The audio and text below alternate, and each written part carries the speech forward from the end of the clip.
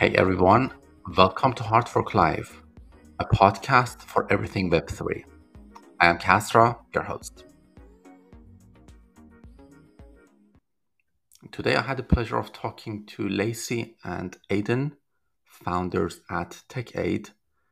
TechAid is a data-driven platform that helps with humanitarian cases in the world, the places that need help in crisis, in all the unfortunate situations that we see in the world with the wars and with a lot of issues that we are facing today. And TechAid is aiming to use blockchain and data to get the help that those places and those people on the ground need in the most transparent and productive way, and also try to reduce waste when it comes to getting and distributing help to those places. So this particular episode has been very special for me because not only we got to dive deeper into what makes, let's say, a good entrepreneur to find a problem, try to create a hypothesis and solve that problem, but also got to dive deeper and understand what are the motivations and how you should navigate these muddy waters of getting an idea and then solving that problem. So yeah, this episode is going to have a lot of interesting insights for any Web3 founder, any Web3 builder, any entrepreneur. So definitely make sure to tune in. But before we continue, few words from our sponsors. Flare.dev is the Web3 platform that allows you to build, sell, and scale in Web3. It flares NFT tiered sales, credit card, and cross-chain payment. You can increase your NFT sales by at least 50% because you can allow your users to pay for your NFT via credit card or any crypto they have in their wallet, and also connect their wallet, or if they don't have one already, Flare is going to create a custodial wallet on behalf of them. Also, with Flare's scalable smart contracts, relayer and indexing API, you can read, write, and build on blockchain in a scalable way. So whether you're a DApp, a game, or a Web2 company that wants to build on blockchain, Flare has you covered for the long run. So definitely check flare.dev. That is FLAIR.dev.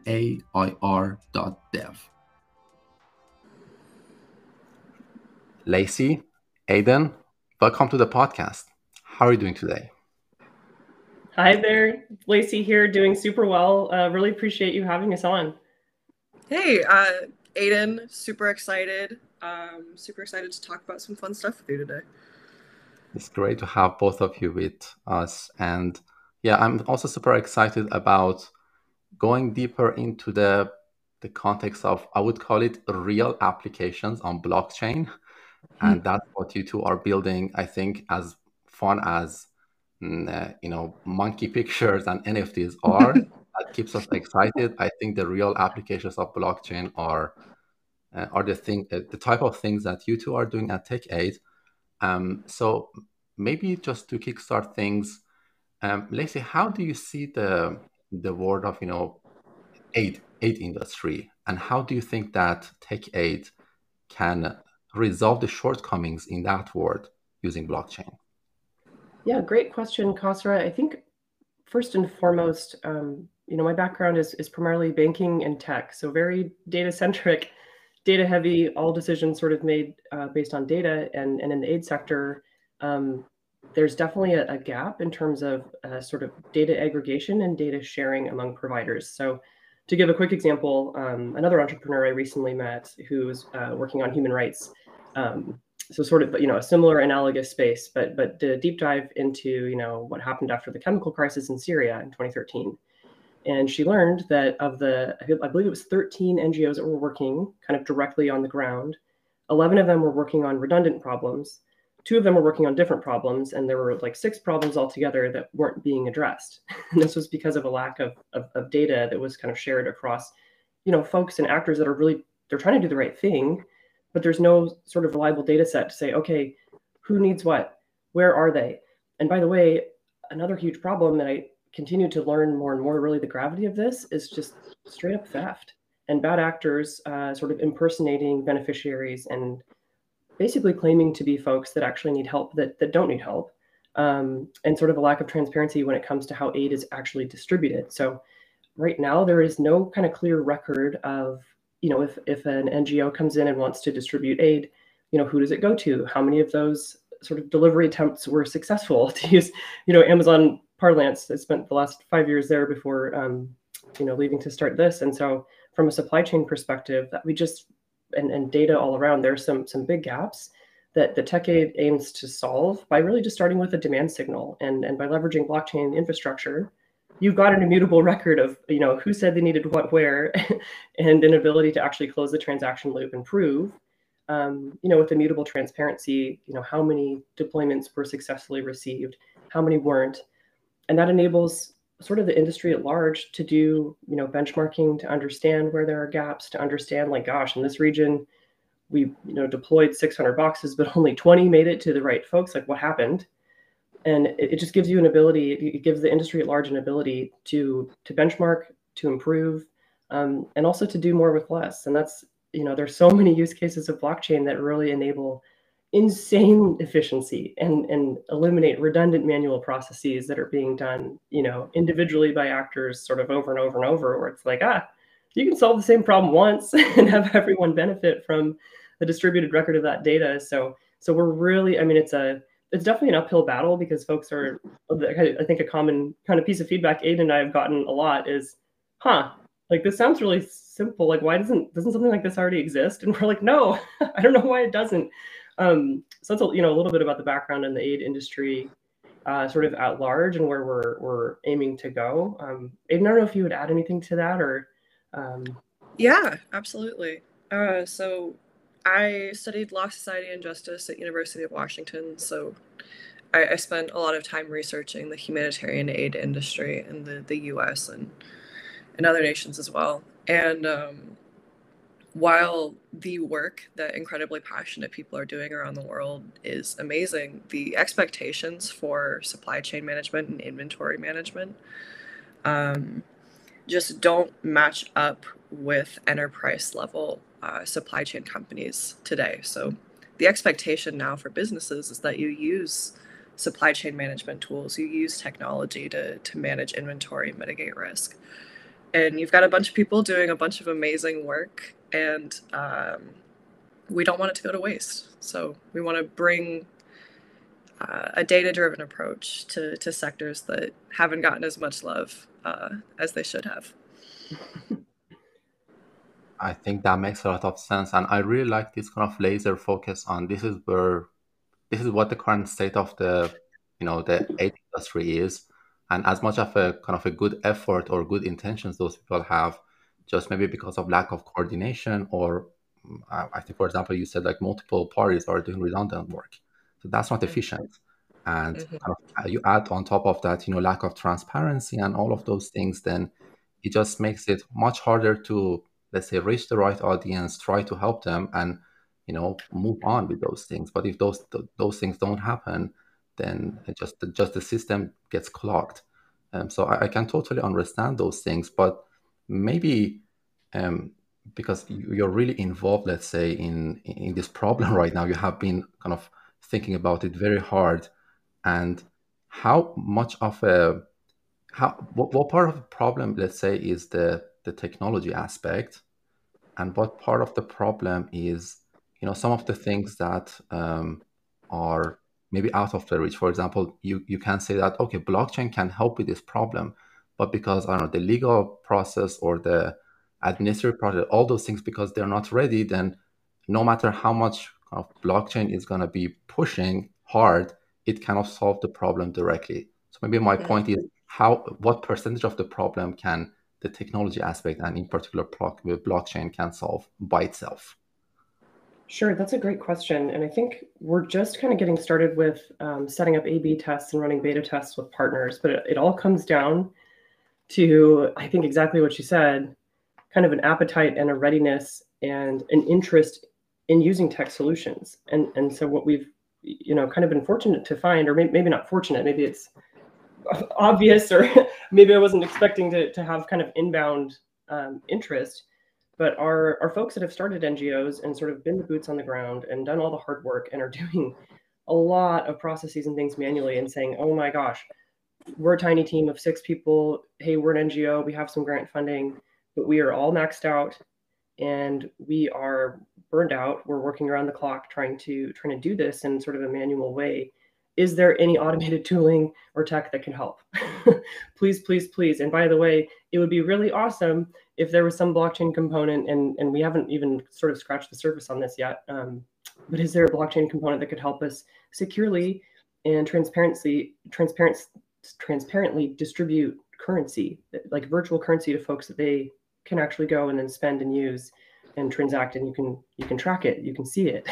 And so the blockchain aspect specifically, really just with the redundant record keeping, and sort of the redundant checks that need to be done in silos, are really kind of what blockchain helps solve. And our hypothesis is, if we've, once we've got a couple of proof points under our belts, and again, it's not with the UN, it's not with the International Red Cross, it's with these smaller, and I don't mean to sound pejorative, like the non-bureaucratic, like the small scrappy teams that are like, hey, we're doing our best. If you give us a tool today, we'll use it. And we'll, and so we're kind of setting up benchmarking to understand how much time and how much effort is saved by virtue of automated tooling. But like those proof points, I think, are going to be what sells the solution on the whole, as, hey, for this small amount of incremental investment in infrastructure tooling, we can deliver, and these are completely made up numbers, but say 5x the output with the same number of people. Oh, and by the way, reduce your waste by X%. We're hoping for double-digit reductions in waste by virtue of underpinning a solution with blockchain, because you can, like, and I think we haven't really covered the concept yet, but just in a single sentence, TechAid, all it is really is a mobile-based survey for someone to say on their smartphone, here's how many I am, what in their group, here's what I need. And, it's 6 or 7 questions depending on the size of the group. But, things like, do you have a child that's under 2 years old? Which would trigger like, okay, this is someone that needs infant formula likely. Do you have access to transportation? Meaning, can this person actually come pick up a delivery, or do they need it to come to them? And so tracking these intersections in a smart way that would provide a single source of truth via blockchain, again, the time savings and the efficiency improvements we expect will be off the charts. And so it's one of those things where you don't want to put the cart before the horse, but I think working with the right partners initially to sort of prove out the use case is super key. And having those proof points is I believe what's going to get the attention of the bigger players and say, oh, if we implemented something like this, and we already have hundreds of thousands of people deployed, and we're raising hundreds of millions of dollars, and we could see that our waste would go from, be reduced from 30% to 10%. I mean, those are big numbers. So we've got a lot of work to do to prove that out. But I think it just really goes back to solving problems one time instead of solving them redundantly in silos. I mean, just that alone, and having a record and an actual reliable demand signal is something that doesn't really exist today. That's accessible scalably. So I'll stop there. Does that kind of answer your question? It does perfectly. And I think what I really love about it is it kind of directly relates to the people on the field. You mentioned all these NGOs that are trying to do these things, and they have issues, they have problems, and this solution is going to solve those problems today. Not again, like 10 years from now, not 5 years from now, today. It's going to solve it. And for example, you don't need to start this by convincing some, bureaucratic company to adopt this. No, it can actually help you today. And also one other aspect I really like about this is that you try to take on the kind of the simplicity of use on your side. And you say that, okay, it has to be, for example, only with a mobile phone to be able to signal for a help. And if it's, even more complicated than that, then it's kind of on us to try to solve that problem so it can be adopted as fast as possible. and give you all these benefits. So I think actually that's a golden hint for any startup or any company that wants to try to do something. Well, that's all Aiden. We recently did a kind of a team building session with our third co-founder and determined sort of our team values. And Aiden, I think we had left out simplicity, and Aiden brought it back around and was like, wait a minute, guys. If this isn't super simple, it's sort of best in class UX, it's not going to be usable. We're going to miss the point. It was like, oh my gosh, you're right. Right. And I don't know if you want to say more about that, but that was all her. Yeah. Thank you, Lacey. No, it's I've worked in the blockchain space for 2 years, and I came from someone who had a background in everything other than emerging tech, right? And so I found a lot of frustration in the fact that the actual technology itself wasn't horrifyingly complicated. It was something I was able to learn over months of studying, but that it was something that was always communicated to me in jargon or incredibly complex terms that always felt like they kind of kept everyone else out. And so as Lacey and I kind of had the idea and created and started building TechAid, we realized that we had an opportunity to reset expectations for how people communicate emerging tech. We truly don't believe that you should have to understand how an on-chain backend works to gain benefit from using it, right? And that's personally Amen. What I think the first. Yeah, I think that's the first step to mass adoption, right? Is when people don't have to think that hard to use it. Totally. Yeah, and I guess one quick point I would add to that, or a great example that was raised, actually the panel I was on at Web Summit last November, the moderator actually raised, we were talking about how, blockchain can be used to increase or create a more inclusive society. And the moderator used actually the example of Uber. He's like, do you think anyone cares when they open the Uber app and push the button how the thing works? Or do they care that the car shows up when they actually schedule for it to pick them up? It's option B. And it's so true. It's like, we don't need to talk about, obviously on a podcast like this, we're super excited about, the tech and the details, but for the everyday user, they just want a solution that's easy to use and that works. So to Aiden's point, there's so much jargon and a lot of just very non-inclusive language and some UI and UX hurdles that need to be overcome still. But but in general, we keep simplicity top of mind and sort of, we want to solve for the lowest common denominator. Again, not in a pejorative sense, but in a just, hey, you shouldn't even necessarily need to know how to, like, if we can do this all in icons, that's a win. Or if you don't even have to read, then you avoid translation issues and things like that. So that's kind of the types of things that we're keeping top of mind as we proceed. Yeah, kind of to expand on that, I think, because I always had this idea that, things should be simple for a, let's say, end user, like my mom, my grandma, things should be really simple. And I'm like, even going deeper and deeper into this and understand that, for example, I come from a, software engineering background. Even for me, like certain softwares or even certain programming languages, I don't need to know all the details of something. So, you need to have these abstractions, or let's say, because the world is really complicated. You don't have time to understand all these concepts to be able to do something. So I'm going to say that the software engineer needs to have these abstractions. So just imagine that if you throw all these jargons at someone who doesn't care about blockchain, let's say they're not getting any benefit from it daily because there's this crypto maxis, they get, pump and dumps and all of that. But someone who doesn't care about this, they don't care about, I don't know, staking, airdrop, token, whatever. They just want to have a problem get solved. And I think if you just go to that point and try to make it as simple as possible, as much as the technology can enable it. For example, right now, just the level of the technology is at here, and there's a lot of smart people that are working on it. So for example, I don't want to say, it's easy to make wallet experience, for example, really, really simple, because it's not easy today. But you can do your best to get there, hopefully. Yeah. I think kind of a maxim that was sort of bandied about at Amazon is the best technologies are ones that you don't really even realize are running, because it solves your problem for you. And so, supporting Amazon Fresh for a couple of years and really, studying the customer journey and what customers said they wanted and what they liked and what they didn't like, and informing the product roadmap with that was an incredibly valuable learning experience, because guess what? People want to click one button to purchase their groceries. And people want to tell you with a thumbs up or a thumbs down if they basically were happy with their order. Like, no one wants to, not only do people not want to have to use or understand a lot of jargon, which, for folks that are maybe like yourself, Costa, like, okay, software development engineer, like maybe there's obviously some interest level there, but someone that isn't an SDE is not probably going to be interested, or B, necessarily have the ability to understand some of this stuff, and they shouldn't have to.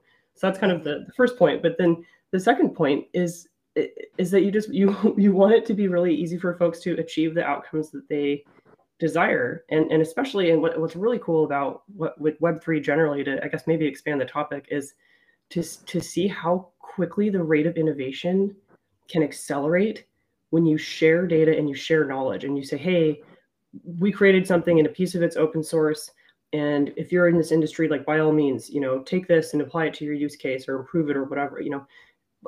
Just getting out of silos and enabling collaboration and innovation in a borderless sense. I mean, I think that we're just starting to scratch the surface of a lot of cool use cases in Web3, or I guess kind of blockchain enabled solutions, where that's becoming apparent.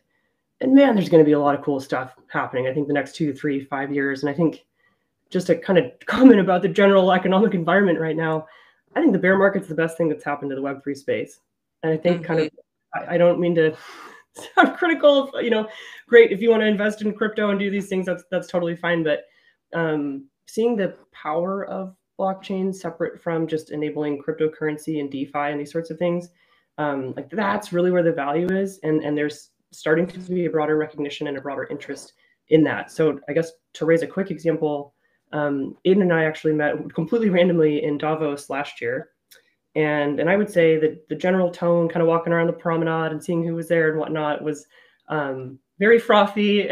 There were a lot of crypto bros. There were a lot of folks that were there, where it was kind of, you'd go in these rooms and have these conversations, and it was kind of like, I don't follow the business model here, or I wasn't quite sure, like, what the intent was. And then kind of fast forward to Davos this year, I think I heard in 4 separate houses conversations about how blockchain can facilitate aid, like the example I raised of directly, like, cash to wallet in a way that's traceable and identifiable, and where you can actually see the velocity of money moving around. And blockchain is sort of an enabler of really good incentive design. And like, that is, to me, like, that's so exciting. So an example of another concept that I'm really excited about is a company that I just started advising called E3, and it's, educate, earn experience is their whole shtick. And actually, I had an accounting professor back in the day at UCLA. I think every single lecture he kind of drilled into us, you should be learning for earning. Learning for earning, learning for earning. If you're learning something and you don't know how it's going to eventually help you economically, then, like, what the heck are you doing? Have a plan, know what the plan is. And that's what this is. It literally enables you to earn for the learning that you do, and then exchange those tokens for other educational experiences, and creates a really cool ecosystem where the users of the ecosystem are incented to engage with it more. And you're also starting to see these same applications in the health data space.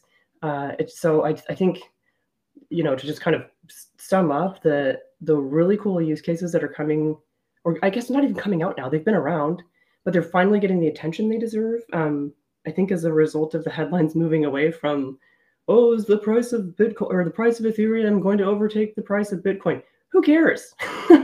Like, let's talk about real world use cases and really awesome things that folks are doing to just enable better solutions for society at large, in a lot of places where there was a lack of coordination, there was a lack of data, and and kind of see where that goes. Yeah, totally. Like, that period, I think, was also really boring for me as well. The bull run, that, like, things, I think it was like summer, that, like, things were so crazy that even me and my co-founder were feeling the urge of doing some wrong things. Right. Everybody around you are doing these things, and you kind of question the core thing. But for example, right now we're talking to really high quality projects. Things are much more calmer, and you kind of, like, those people are not around anymore. So yeah, it's very interesting to have, like, a more sane conversation with people. And I also think there's this concept that I really want to adopt in my life, even if at some point I will become a billionaire. And it's kind of the mindset of, scarcity. Because if you have too much resource, then I think mentally it's going to be really hard to allocate it properly unless you have 100%. Exactly. Oh, absolutely. No, we've seen that the Web3 space was incredibly oversaturated with capital the last 2 years, right? A bunch of investors hopped in and people got excited, and that FOMO that you're talking about, right? The fear of missing out of these insane gains and these once in a lifetime investment opportunities. I think kind of weaponized groupthink against a lot of intelligent people. And I think we saw it hurt a lot of people, right? The lack of regulation in the financial space, the lack of, transparency, funny enough. And I think now that it's an active choice to have to kind of invest in this space, now it's bringing out more creative solutions, and I also think generally less sexy solutions using blockchain, right? And that's personally what I'm more excited about. Blockchain is a really boring technology. It's just an immutable record, right? And so when you apply it to real world problems, you can start to see it where it helps and where it doesn't, instead of just blanketly applying blockchain technologies to all problems, right? We're focused more on, okay, this tech is useful, it's expensive to implement, where is it going to help the most? And that's what I'm excited to see. I couldn't agree more. I felt like there was like a noisy casino in the peak of the bull run, that it was so loud that I couldn't even hear the smart people that were talking there. But yes, oh my gosh, even you probably didn't. I think you're out of Stockholm, right, Kasra? Close enough, Oslo. Oh, you're Oslo. Okay, so you probably don't watch the Super Bowl, but in the United States, the commercials last year were ridiculous. I mean, Tom Brady and Matt Damon just generally referring to crypto and saying, "Are you in?" And this year, I'm like, "Oh, weird.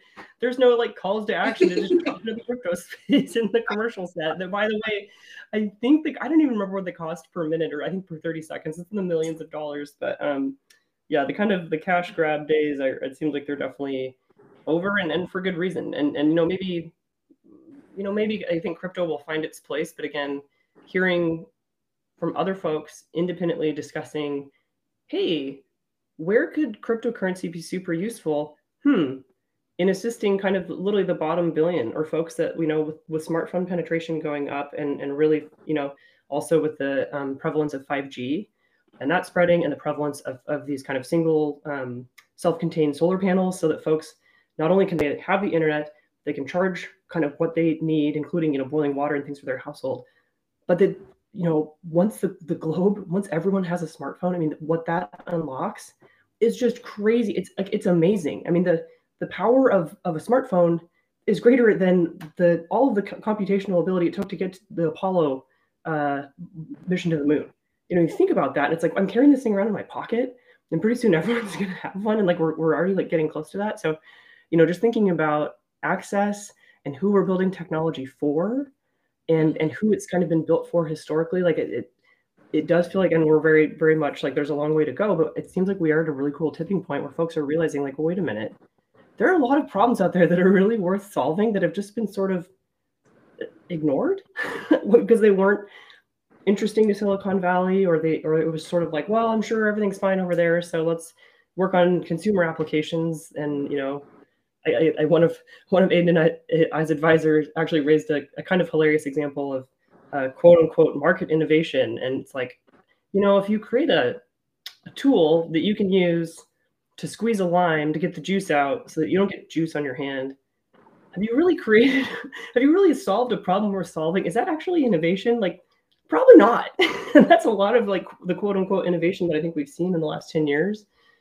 And with the prevalence of, I mean, obviously inflation, COVID being just a huge accelerator of like, okay, wow, we need better scalable solutions so that we can actually know where people are and who they are without having to see them in person. And then obviously the conflict in Ukraine and just climate change accelerating just a lot of challenges. I think there's a broader recognition of like, oh crap, there are multiple existential crises, sort of like we were staring them right down the barrel. And maybe it's time to, have a rethink and even have a rethink of like what constitutes a venture capital worthy investment. And I think what's super encouraging to me is seeing, how many foundations have been created sort of or carved out within a larger fund that say, hey, if your solution basically does something awesome, some societal good, whatever it is, improves, X for Y group, then you don't need to build a unicorn. 2% returns are okay, or 5%, or what, or just basically outside of the sort of stated norm and like the stated expectation for, hey, if you're raising venture capital money, then you need to, basically be able to hit this triple, double sort of growth curve. And that just seeing that that's being revisited in an actual like scalable, structured way gives me so much hope that like other people are going to be like, oh, okay, if someone could build something like TechAid, which by the way was an idea from 3 people that literally met randomly last May, like an idea born out of an organic conversation where we sort of looked at each other and said, wait a minute, if we like put our skill sets together, like I'm pretty sure we could build this, and help solve this problem. I just think about the next wave of innovation that we're going to see. I think it's super exciting, and it gives me sort of faith that even when you kind of look at the news and say, wow, there's a lot of really concerning, depressing like news flashes out there and sound bites, but there's a lot of people that are working on these things and have the ability to leverage really, really incredible technology to action them in a scalable way. So I think a lot there to unpack, but I think we're finding ourselves at an interesting intersection of economic downturn combined with sort of global issues that are waking people up to the realization of like, maybe scaling for the sake of scaling isn't the right answer, or growth for the sake of growth. Like, what is the right answer, and finding that happy medium. I couldn't agree more. And what you're describing is really encouraging for me that this is happening. And it kind of also brings me back to, because when I was entering the world of blockchain, I had some ideas about how things are going to pan out. For example, I had some doubts about some really centralized type of platforms, or I had some ideas about how things are going to pan out. And when kind of the bear market hits, you kind of see that, okay, all that noise, all that things are going to go away. Basically, all the clouds are going to disappear, and then the truth will always show itself. But I'm also trying to question this. Maybe that's how the world operates. But all the things we kind of talked about right now, the downturn, like the war in the Ukraine, like all these things are bad.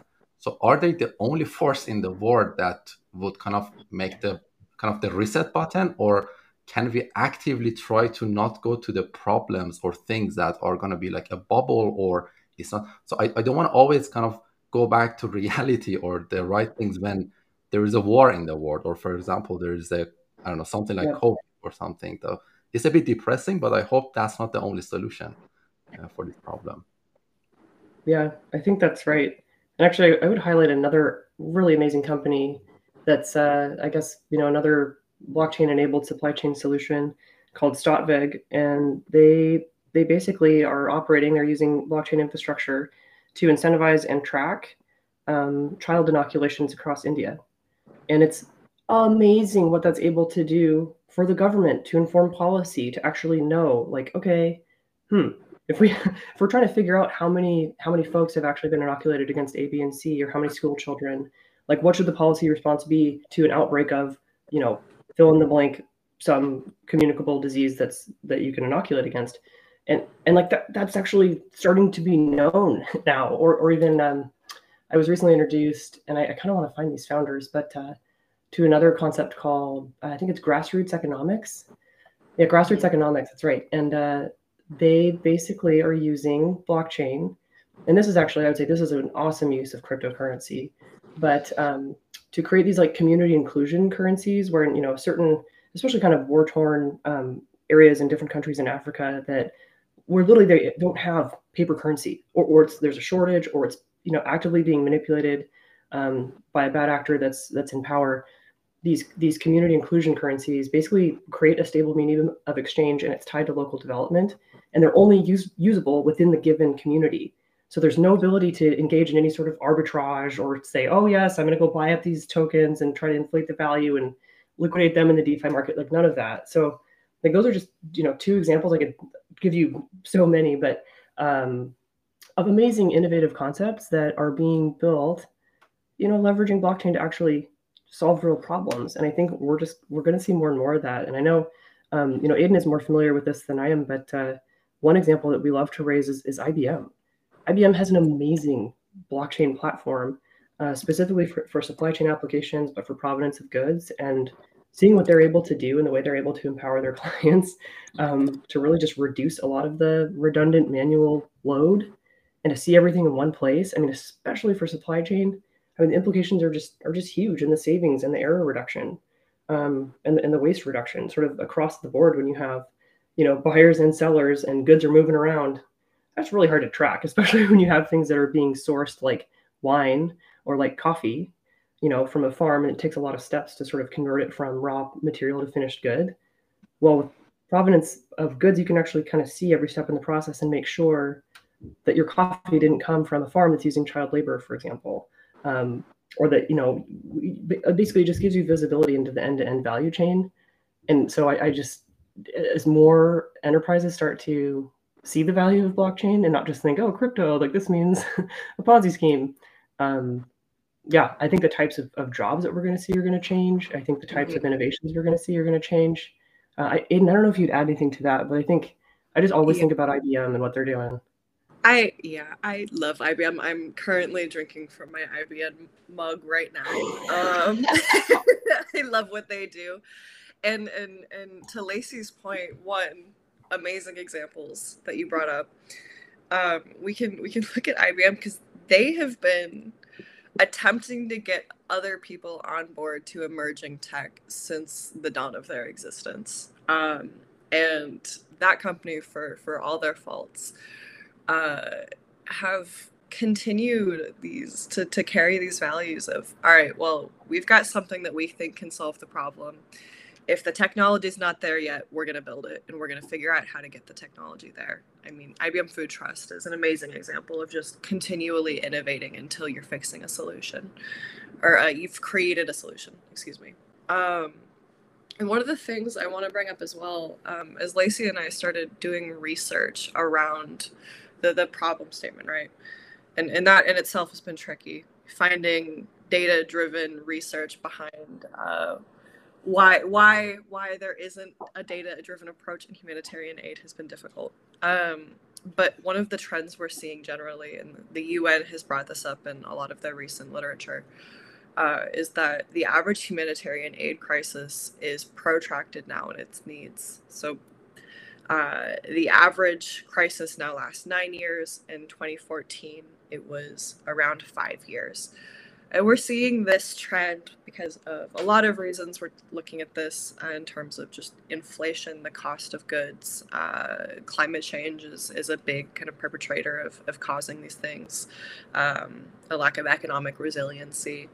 There are a lot of factors, but when Lacey and I started conceptualizing TechAid, one of our major concerns was, well, is the tech ready? We've realized that this problem isn't going away. This problem's only going to get, it's going to continue. So we're kind of on this mission where we don't really care how long it takes.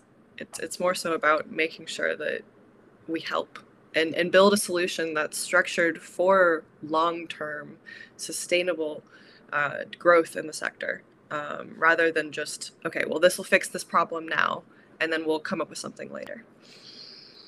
Yeah, that's a great point, Aiden. And one quick add-on to that I would flag, that I think a lot of folks assume that we are a nonprofit. We're not. We are incorporated as basically a public benefit corporation. So a C Corp with additional, we're holding ourselves to a higher standard of, hey, we're going to do some social good. Here's what it is. But the idea here is to build and deploy a solution that's actually sustainable, and that has the reporting and metrics and transparency that you would expect of any. I mean, I've drawing from my own experience. I've worked for Wells Fargo, Starbucks, and Amazon, and that's it in my sort of professional career for 15 years. And so to me, like that's the standard of reporting and transparency that should be required of, you know, an enterprise that's purporting to do something on a large scale.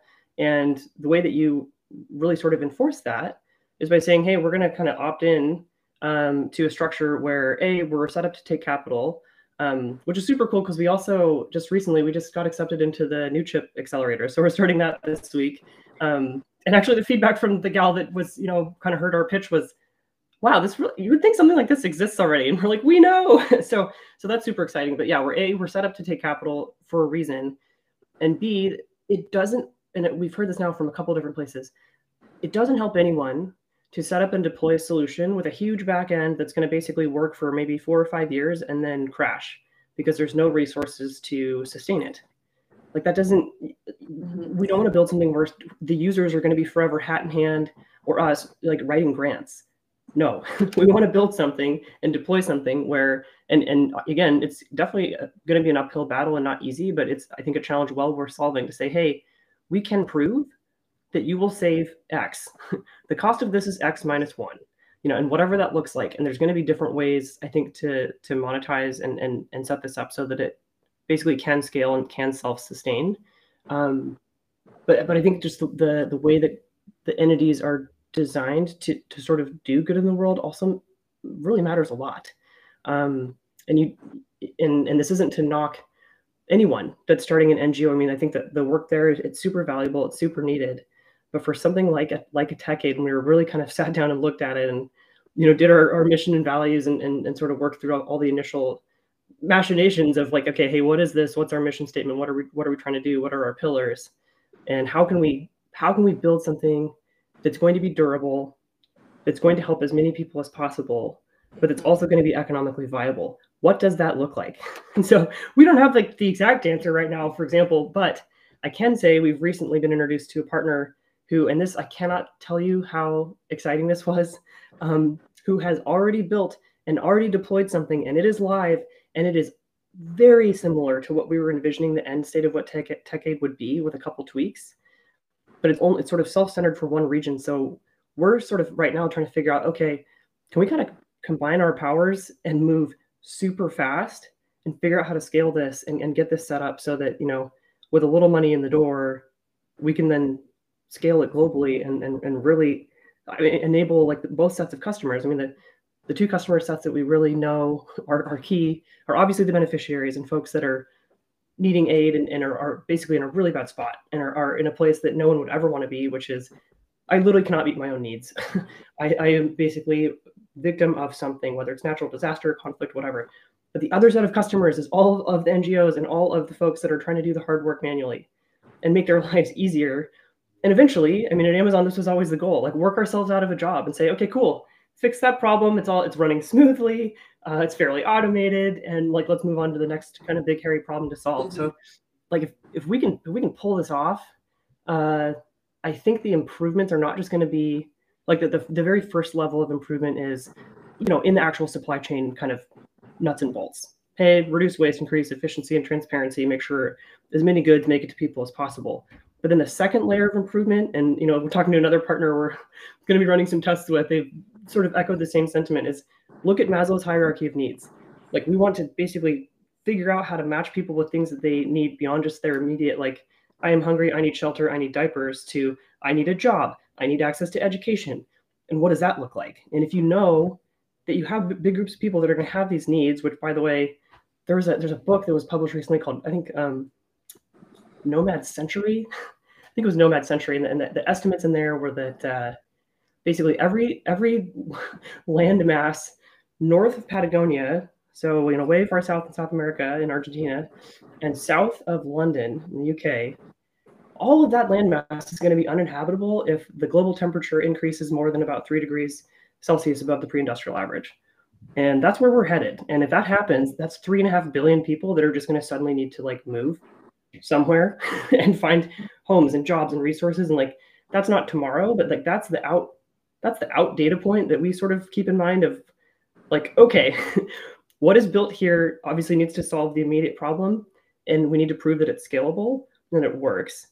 But if we can do that, then it's like, how do you connect then to the bigger picture and say, okay, depending on where people are they going to be able to say, here's where I am and here's what I'm looking for, and connect that to, you know, kind of the next layer up the value chain, and really enable folks to find the things that they need beyond just like, well, go to the town sort of center and wait in line and fill out a piece of paper and, you know, get another packet of paper in the mail if you can have an address, and go through this very kind of bureaucratic manual process to do a lot of things. So obviously we have big ambitions, but the state of the the state of the world, the state of the climate, the state of the economy, you know, these are sort of the driving forces behind what we're building. And so we want to kind of keep in our, I guess, if we have a 5-year plan, which we, you know, we'll need to set one up eventually, but moving from just directly aid, like the hand to mouth, to like really development.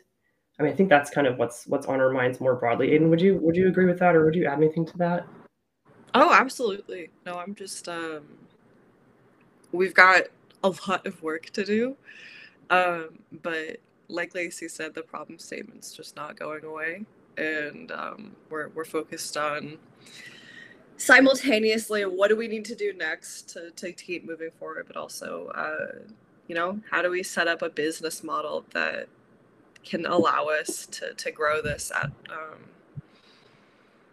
a rate that works for everybody, right?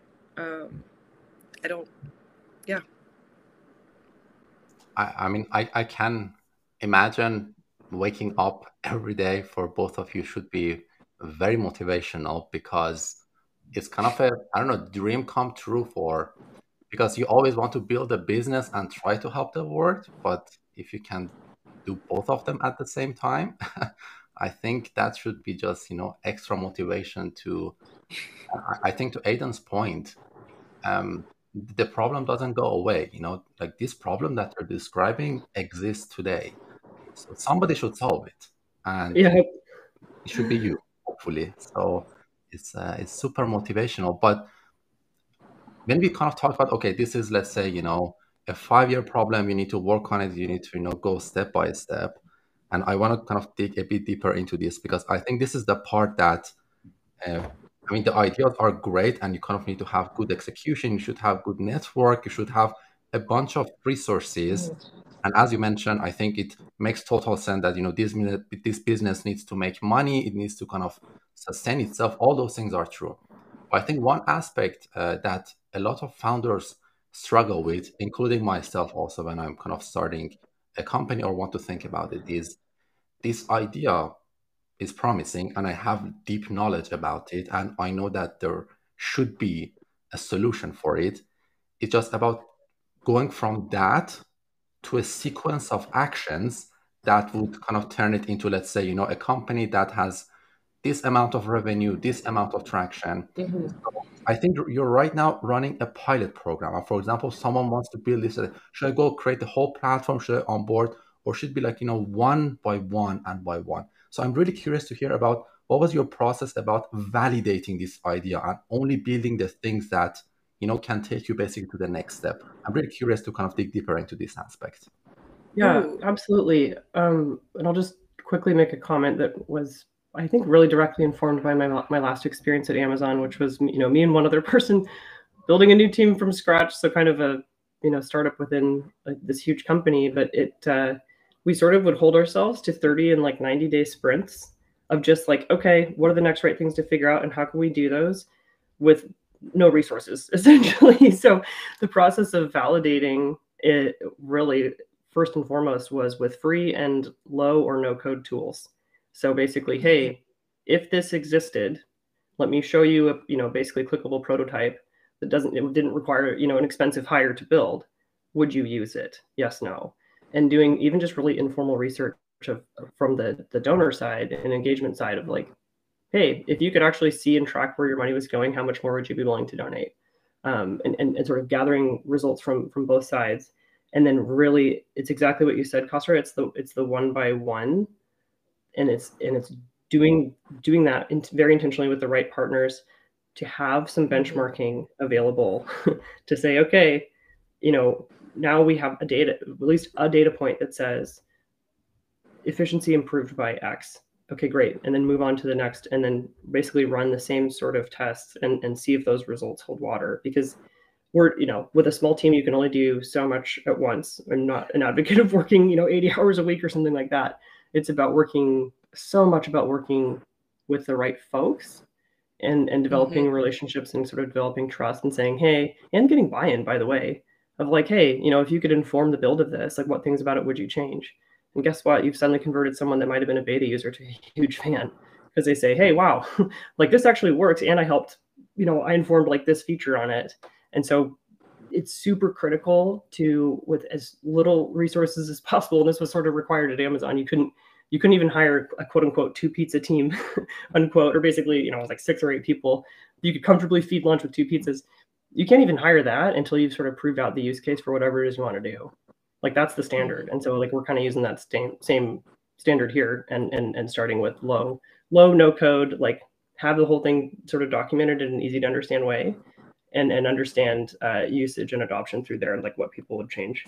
So we've worked through that with we're currently in process, but with a couple partners and just kind of continuing to go on.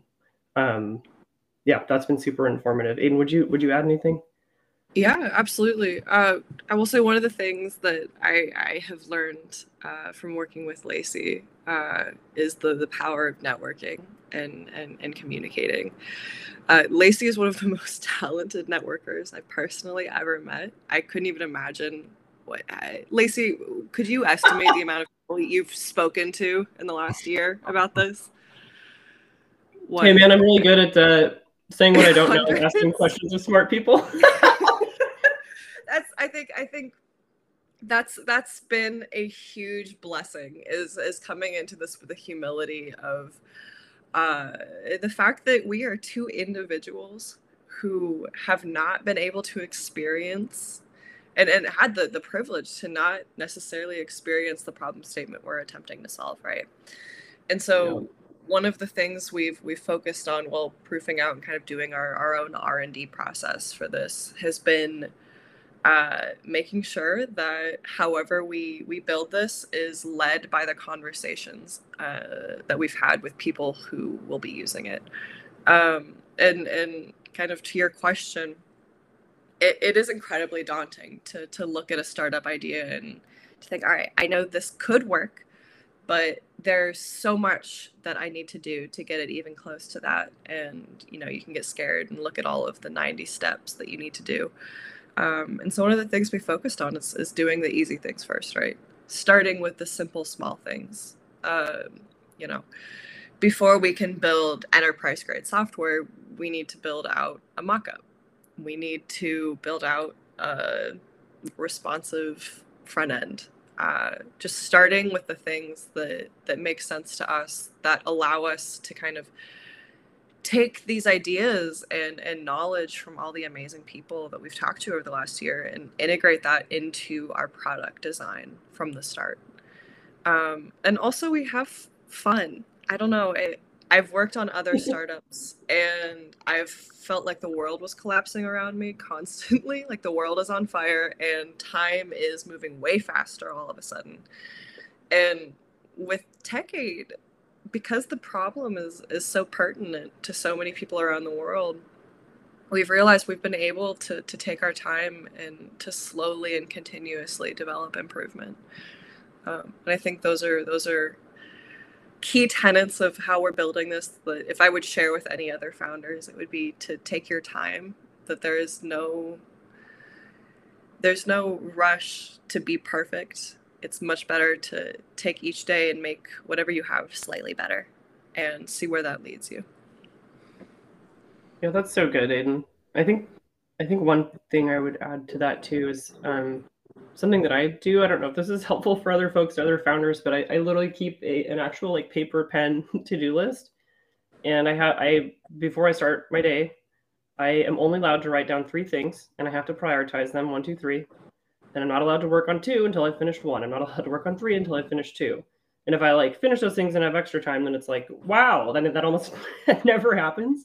But I'm one human and I'm also a mom. I have a 2.5-year-old, and that's been kind of becoming a parent has been very informative for me in terms of priorities. And I have pretty firm boundaries of like, okay, this is how much good time is going to go into a worthwhile set of activities. And if I'm, with the team, we're able to identify like what are the most important next steps, or specifically, in a lot of folks, I think Gary Keller's the one thing is really helpful on this front. It's like, no, you don't get multiple. What is the one thing that's going to enable you to move your business forward? Do that thing. So like having laser focus on like what the right next step is, but then also to Aiden's point, if you rush things, and this was kind of the flip side of seeing things were built super quickly at Amazon. And there can be merit to this, but in our sort of realm here, there's kind of no appetite for, oh, oops, we made a big mistake and we're just going to go, fix it later. Like we've taken an approach of, kind of first do no harm. So we have to be thoughtful. We have to be mindful, but you don't absolutely want to avoid doing throwaway work or building something really quickly and then being like, oh crap, we didn't actually get enough. We didn't have a good mechanism for getting customer feedback. So now we need to go back and rebuild something like that. No, I mean, there's obviously a balance to be struck. But really, starting from the customer and working backwards, kind of the kind of key principles, if you look up any of kind of Amazon's LPs or the way the company runs. And even actually one of the first things we did was write a PR FAQ, or a fictitious press release saying, a future dated, featured in the Economist Science and Technology section, wrote a PR about TechAid, and then wrote FAQs, and it was one exhibit. And that 3-page document has been able to speak for us in so many rooms where we say, hey, what feedback do you have on this? Does this make sense to you? Do you think this idea has merit? Before we even started building any of the other things. Like, so I'd say, one thing I missed in my earlier comments was just having, a walking around paper or some documentation that's easy to read and easy to understand, that can communicate your concept, and like literally it has to be 1 page. No one wants to read your like 60-page thesis. No offense to anyone that's written one, or even like, we also have a thesis, but I save that for folks that are like, okay, I want to see like, what's the tech stack? What's the customer journey? What's the implementation timeline? What's the phased approach? All the things, like we have that, but having a very crisp, easy to read, easy to understand document, which by the way was required at Amazon for any new product or service you wanted to launch, with like what the thing is and FAQs. Like, what is this in layman's terms? How do you know it will work? What are other examples of blockchain being used for, social good, so on and so forth? Super helpful. So I would say that's a great thing to do as a very first step, and something that we did, and showing some very credible folks that were like, yeah, this makes complete sense. It was like, oh, really? Okay, it's not just us. Okay, great. Let's then find the next step to take. So you don't ever want to assume that you are your customer and that your idea is great by virtue of the fact that it was your idea. And that's something that we also kind of hold near and dear, is like, we might be wrong about pretty much all of this, like we're willing to revisit any and all parts as we basically gather more data from our customers. Because guess what? If, again, our tenets are simplicity, purpose, and improvement. If this isn't simple, and it's not driving improvement, and it's not sort of meeting the stated purpose, then we've really screwed up. We need to kind of go back to the drawing board and refigure things out. So having, kind of strong beliefs loosely held, and continuing to gather insight and data and feedback from your customers and your partners, and being willing to iterate on that and doing it in a way that you can do quickly, like that's really the name of the game. And that's what that's what we kind of try to hold ourselves to, is like, all right, how is this a hypothesis, or are we sure? How do we know that we're sure? Okay, if we're not sure, then like let's find someone that's kind of on the ground that can tell us, or is there some research or some piece of data we can look at that says, yep, some of the research Aiden's done, I think it was 91% of aid workers have said they wanted automated tooling across, I think it was a sample size of close to 300. So we're like, okay, good enough. This is way more than the anecdotes of just the folks we've talked to. Like, there is an actual empirical data gathered that says from credible sources, like, this is a big problem. Cool. We know this, we validated our problem statement. Great. Next step. So it kind of, it can feel overwhelming, but I don't think it needs to. You just got to find what the right next step is and take it. I cannot stress enough how valuable these insights that both of you shared in the past 5 minutes is, because all the things you were mentioning, like I could feel it to my bones, like all these kind of important steps that as a founder or as an early stage startup, you need to think about these things. And by the way, Lacey, I'm going to definitely carry a pen and paper from now on, because I have been doing it, and I think writing it would just make a ton of difference. because yes, because then you get to cross it off and you're like, oh my gosh, and then you can see you don't have to download anything or load. You're just like, wow, I did that. Boom. Done. Yeah, totally. And also, I think the concept that you mentioned, like, I mean, I think as a startup, I mean, as lame as it might sound, but I think what we did back in, elementary school, like, what is your hypothesis? I mean, that's the same thing Yes. for. You have a hypothesis and you should go and try to kind of validate it. And obviously there are nuances. So for example, I can relate it to our own experience of building, let's say, a developer tooling platform on blockchain. And so, for example, we have a hypothesis that there is a problem, right? And we kind of trust that hypothesis, but it's about course correcting at least in the micro level. So the macro level, we imagine this is something, and as you mentioned, you go and ask some relevant people, okay, does this even make sense? And if you say like 9 people out of 10 say it doesn't, then don't waste your time. But if it is, it comes to micro decisions, and I would say that's where the gold mine is. For example, the bigger idea makes sense, but today you need to start it, for example, from this angle. And for example, for TechAid, it could be, it can be like, an end-to-end integration problem that solves all these great things in the 5 years. What do you do today? So you need to kind of be on the field. You need to ask these people. You need to, and kind of add your own gut feeling and knowledge and experience. It's an art, because it's not only, let's say, a formula that you input these things and it will give you an answer. So I would say there's definitely a bit of art in here, but that's how it is. And I think that's a really good playbook for people to have a hypothesis, try to validate that, and then take some steps, as also Lacey mentioned, like write them down. What are the most important things today that if I don't do them, things do not move? Because there's a lot of noise, there's a lot of things that are unnecessary. But for example, for my own, let's say, day-to-day task, maybe on top of it is I need to go talk to some customers instead of going and building something from my own head. 100%. 100%. Yeah, because you only have so much time. And by the way, like, it's like, especially if you're founding something early stage, if you're lucky like me and you have an awesome co-founder like Aiden, one, it is fun. And two, just kind of the energy we definitely feed off each other that we sort of bring. But it's like, okay, well, there's two of us and, and our third co-founder who's an advisor. But that's the perspective of three people. Like, we need to constantly be sort of scanning and standing up scalable mechanisms to get customer feedback to inform our perspective. Because guess what? We might be wrong. Aiden and I both live in Seattle. We're both women. We both, are college educated, whatever. Like, we have, quite a few things that sort of have informed our worldview and our perspective that might lead us into the same kind of blind spots or traps or assumptions that we don't even know that we have. And so I would say being ruthlessly critical of, not critical, but like ruthlessly reevaluating your own stances or your own hypotheses and kind of what you're doing and why, man, that's important. And so many people don't do it because they sort of get their proof of concept and they're like, cool. And then they super focus on what they're 100% sure is the right way and stop listening to customer feedback. And then find yourself like, oh, wait a minute, this only works for 10 people, not 10 million. And now I'm out of money. Like, you just can't do that. So if I could like really like enforce just sort of a kind of closing thing to keep in mind is really constantly be inspecting your own work. And again, not to continue to mention Amazon, but the leadership principles really informed my sort of view of work. And I was a bar raiser and we interviewed against them, and the leadership principle that's called "are right a lot" was often misinterpreted as like, oh, that's just someone that's really smart and is correct a lot of the time. And it was like, no, this person constantly seeks viewpoints that disconfirm their position. So if you're not doing that, you are doing something wrong.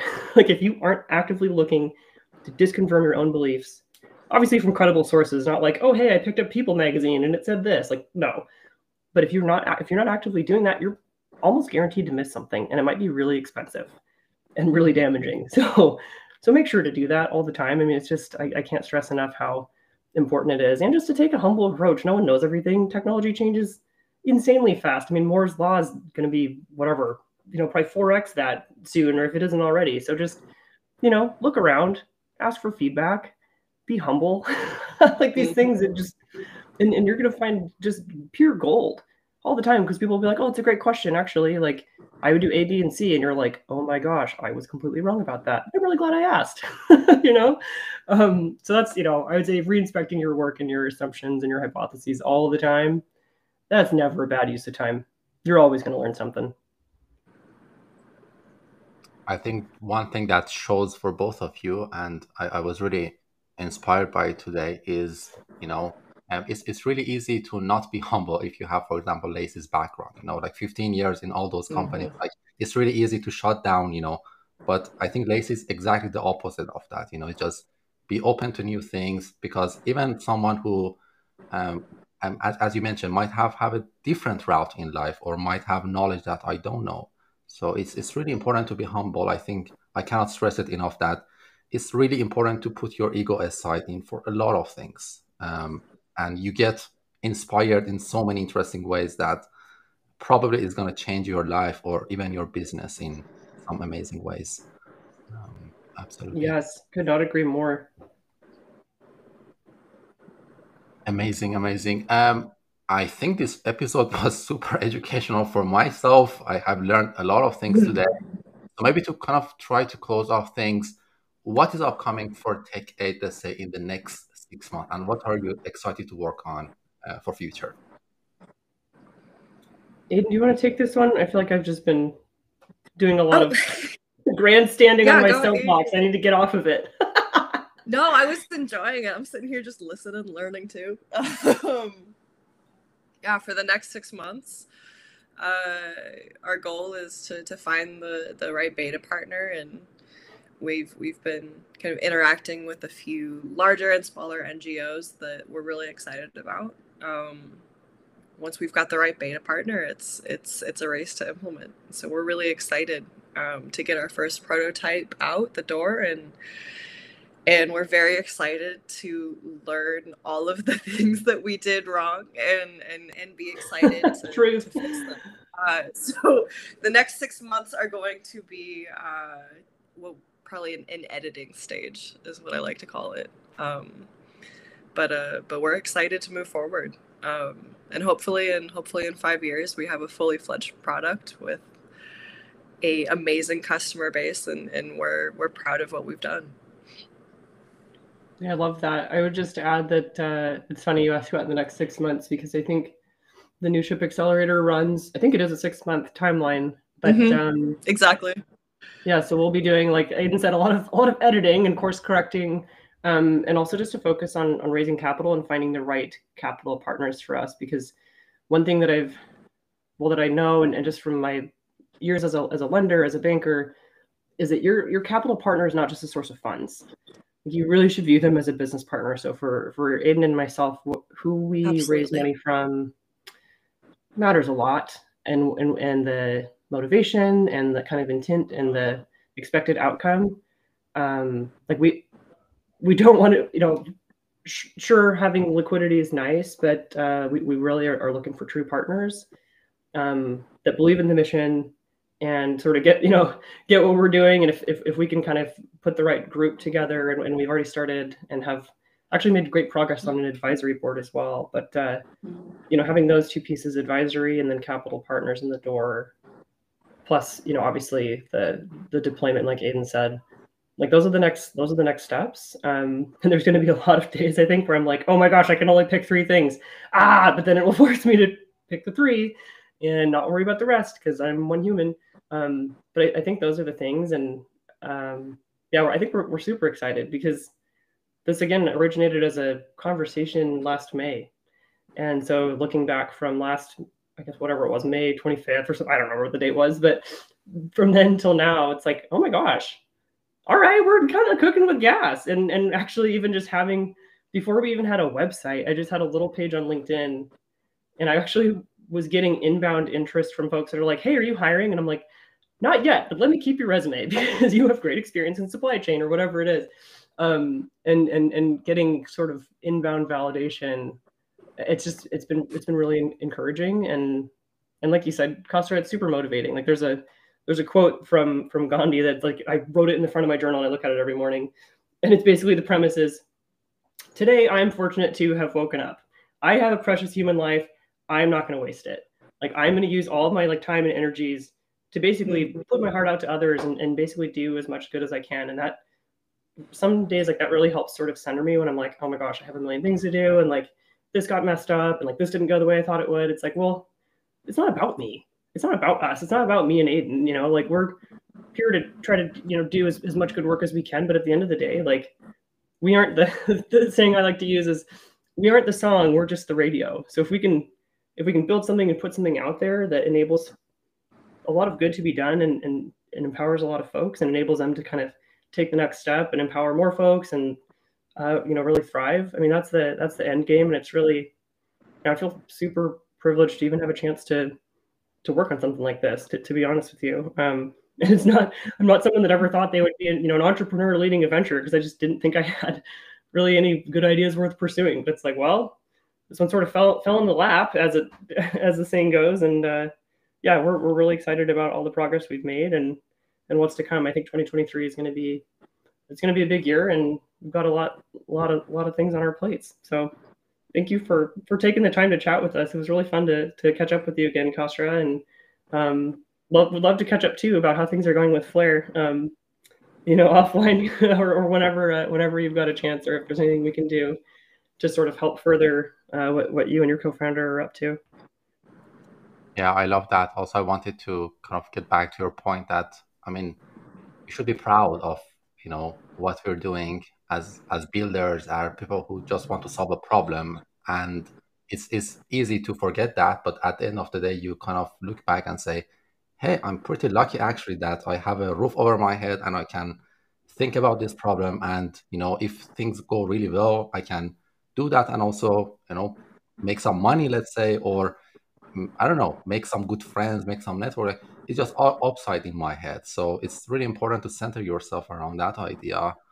And I always have this mindset that every day when I wake up is day one. It's day one for Flare, it's day one for TechAid. Like every day you wake up, you just do your best and hope for the best and do your best to make something great. So I love that. Thank you so much for joining us. Hopefully in 1 year we can have you. We can hear about all the amazing NGOs and partners and all the customers you have onboarded to the next step.